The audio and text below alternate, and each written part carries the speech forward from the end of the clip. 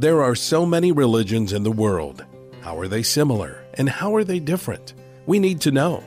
The culturally correct view is to blend them all together as equally relevant and legitimate. But is that true? Prior to becoming a follower of Jesus, your host, Mike Shreve, was an avid seeker of truth, exploring many paths to spirituality. One of his passions now is to help bridge the gap so that others can discover the true light, which gives light to everyone entering the world. Now, here's Mike Shreve revealing the true light. Have you ever seen the Disney film Mulan? To begin with, it was an animated film, and then it was recently released again as a live-action film. If not, let me describe a few details of the plot to you first. It's a popular Disney movie about a young Chinese girl who refuses to accept what is normally expected of girls maturing into womanhood. Without her family's knowledge, she cuts her hair, dons her father's soldier outfit, takes his sword, then leaves on horseback to impersonate a man in order to be conscripted into an army. After training, she goes to war.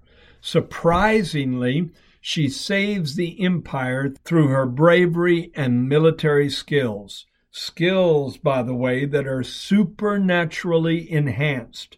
But we'll get to that later. As in many books and films, the protagonist, Mulan, is a messianic figure.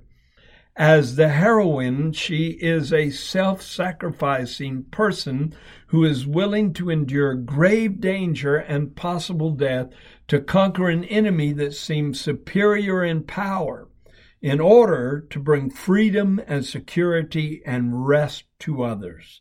On her father's sword that Mulan takes into battle are inscribed Chinese characters meaning loyal, brave, and true.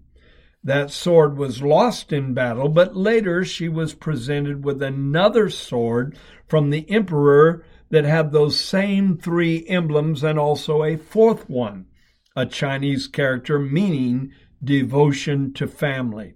So there are very positive messages in the show, and I need to elaborate on those messages. Number one is self-sacrifice, a willingness to override the negative opinions of others in order to achieve greatness. No one believed that she should do it or could do it. And then loyalty is emphasized, loyalty to your country, to your family, to your culture, to principles that have value, to your own unique purpose in life. These are all highlighted in the story of Mulan and certainly have value, but only when a person's worldview is of the truth.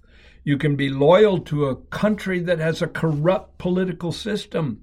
You can be loyal to a family that is immersed in deception and a wrong worldview. You can be loyal to a culture that is totally enveloped in spiritual darkness or to principles that are not in alignment with God's word, and then your loyalty is in vain. However, when a person's worldview is of the truth, loyalty is a character trait to be desired and certainly to be praised. Another character trait emphasized is bravery. Mulan faces a witch with evil powers far greater than hers and military forces that seem to be far stronger. Certainly she was outnumbered, and certainly she should have lost if the odds were just weighed according to that.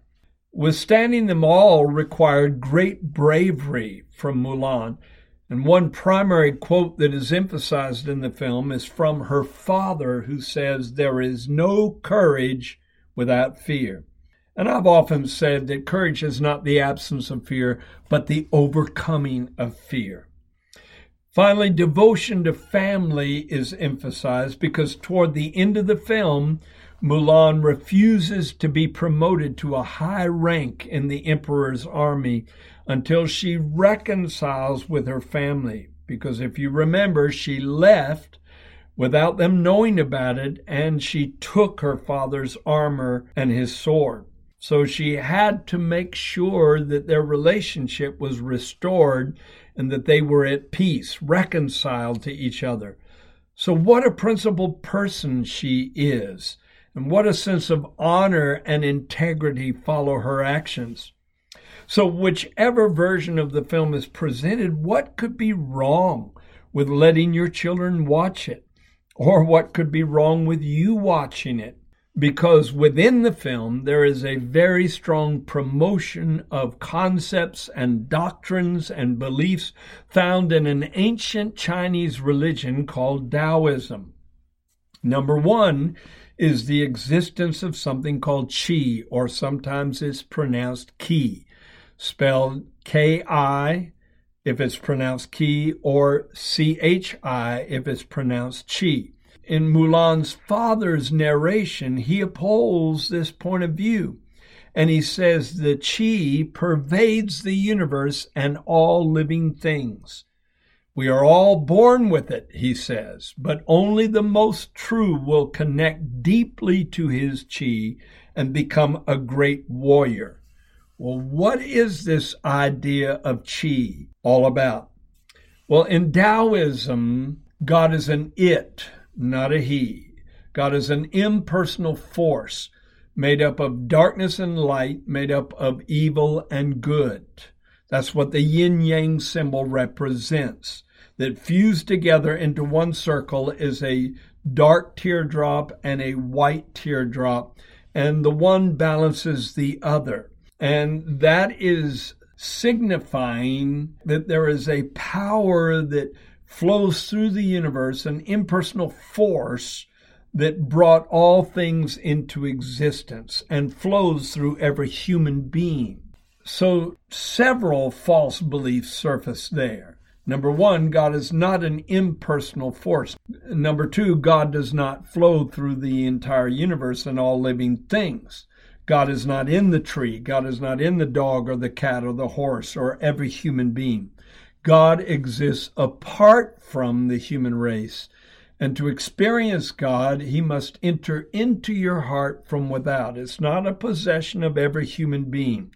It's not something innate within all of us that we have to awaken in order to achieve a higher level of spiritual or supernatural sensitivity. And so that's wrong. Her father in the film tells Mulan, your qi is strong. In other words, he's saying that she has this strong manifestation of the force that is the ultimate reality promoted in Taoism. That may have some relevance in the fact that some people achieve a place of stronger manifestation of certain soulish characteristics, certain admirable characteristics at times. In fact, the witch that Mulan confronts has a power that is superior to hers, that is used for evil in warfare, and yet she tells Mulan that they are just alike. In other words, they're tapping into the same kind of qi. It's just manifesting in an evil way through her and a more righteous or noble way through Mulan. That's not the way it works. It's not the same quote-unquote force that manifests in corrupt individuals like Adolf Hitler and benevolent, compassionate individuals like Mother Teresa. God is light, and in him is no darkness at all. He is separate from the universe, separate from the physical creation, and he can interact with you if you go through the cross. If you're washed in the blood, if you're born again, then you enter into a place of supernatural power and life called the kingdom of God. That's the way it really works. Of course, the Disney company tends to be very syncretistic for all other religions except Christianity. You never find a biblical worldview being emphasized in a Disney film. But you do find many Oriental ideas and many non-Christian ideas that are drawn from various religions emphasized in their films because that's more, quote-unquote, politically correct. I value the good message that is found in the film, but I also believe we need to have discernment to distinguish between what is right and what is wrong. Also, in the film Mulan, false gods are shown in a positive light. For instance, there is devotion to a deity named the Phoenix. And the Phoenix is the female counterpart of the male deity depicted as a dragon in Chinese mythology. So that's the yin and the yang. The yin being the female aspect, the Phoenix, and the yang being the dragon aspect, which is revered in the Chinese religion. Well, those gods do not exist. The dragon is representative of Satan in Revelation chapter 12. The serpent in the Garden of Eden morphs over a period of centuries and millennia into a dragon-like figure that tries to destroy the woman, the sun-clothed woman crowned with 12 stars, and her seed who keep the commandments of God and have the testimony of Jesus Christ. So this dragon-like deity in Chinese religion is an image that is used for a representation of Satan himself in a biblical worldview. And this particular goddess or deity named the Phoenix is shown from time to time supernaturally helping, aiding, guiding Mulan through various dangerous circumstances that she faces, like a spirit guide or like a personal God that she's connected to. Well, that's absolutely wrong because it doesn't promote the biblical view of the Godhead. The Godhead is not made up of a dragon and a phoenix, which incidentally is different than the phoenix that is celebrated in Western mythology. The bird that arises out of ashes is different than the phoenix that is celebrated in Taoism. No, God is a triune being. He's Father, Son, and Holy Spirit, and these three are one God. And no other God is to be worshipped, no other God is to be acknowledged, no other God is to be honored except the true and the living God. You may say, well, what's wrong with it? It's just a story. However, you may have the filter to filter out that wrong interpretation of the nature of God if you're an adult and if you have a strong biblical worldview. But a little child that watches the film can't distinguish between the right revelation of the nature of God and this wrong representation of a false deity as being a positive God that can be in your life to help you as you fight against an evil enemy. See the difference? See the danger of it? It shapes a little child's mind to believe that the unacceptable is acceptable. Next, ancestor worship and necromancy is celebrated in the film.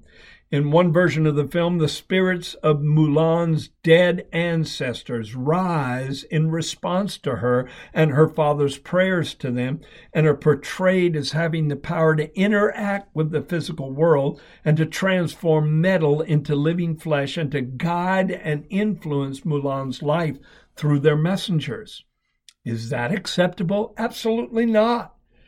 God very strongly condemns human beings attempting to contact the dead in Scripture. For instance, Saul lost his position as king over Israel because of his attempt to contact Samuel.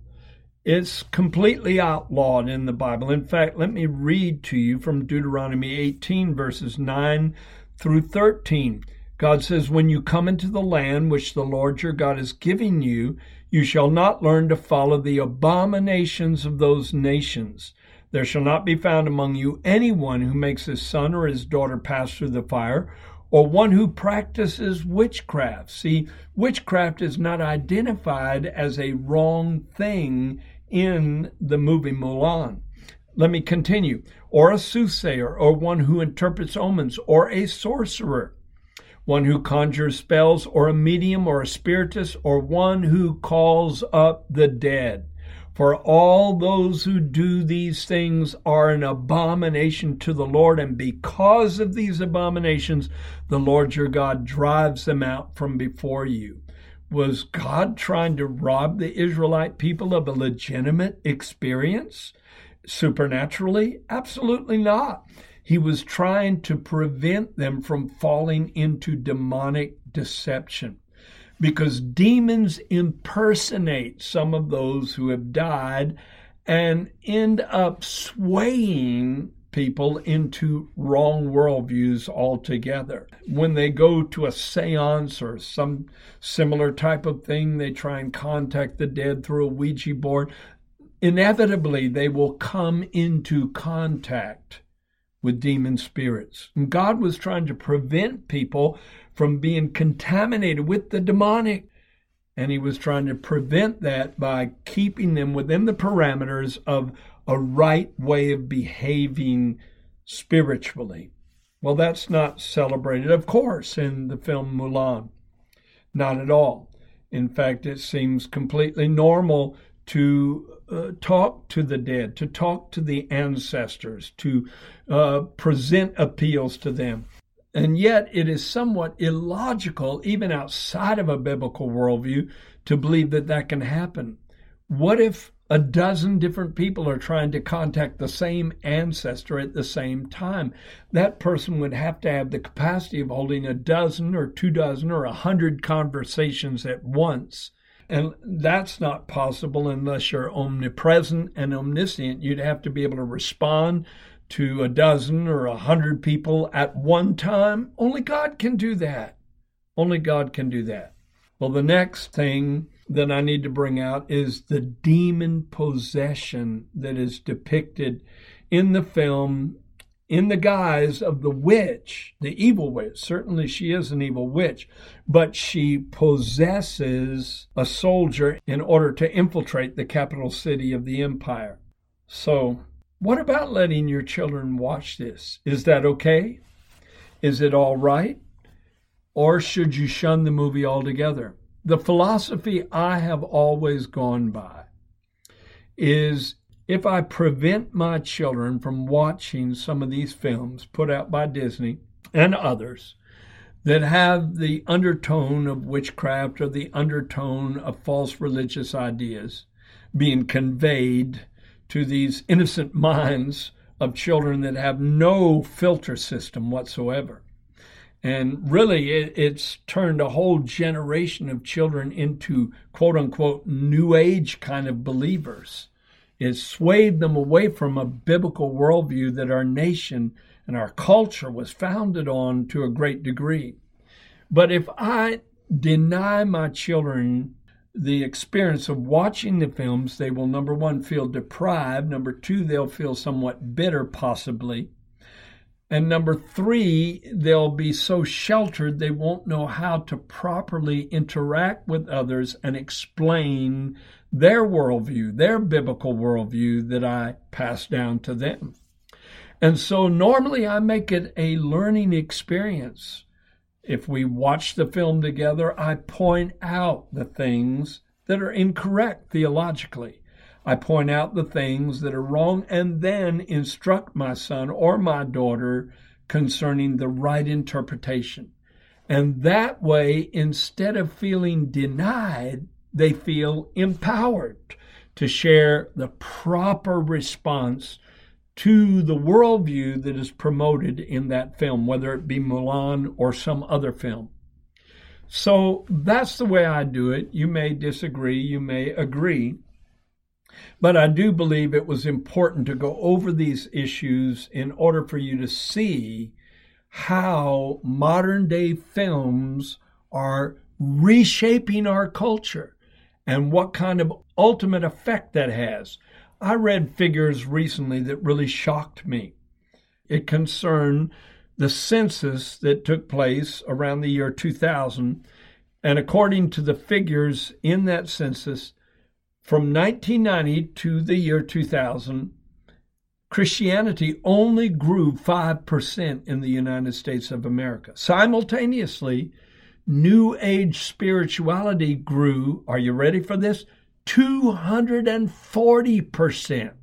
And of course, New Age spirituality promotes a syncretistic idea that you can blend all religions together, that all of them are legitimate, and all of them are just different paths to the same ultimate destiny, which is promoted in film after film after film that many of our children watch.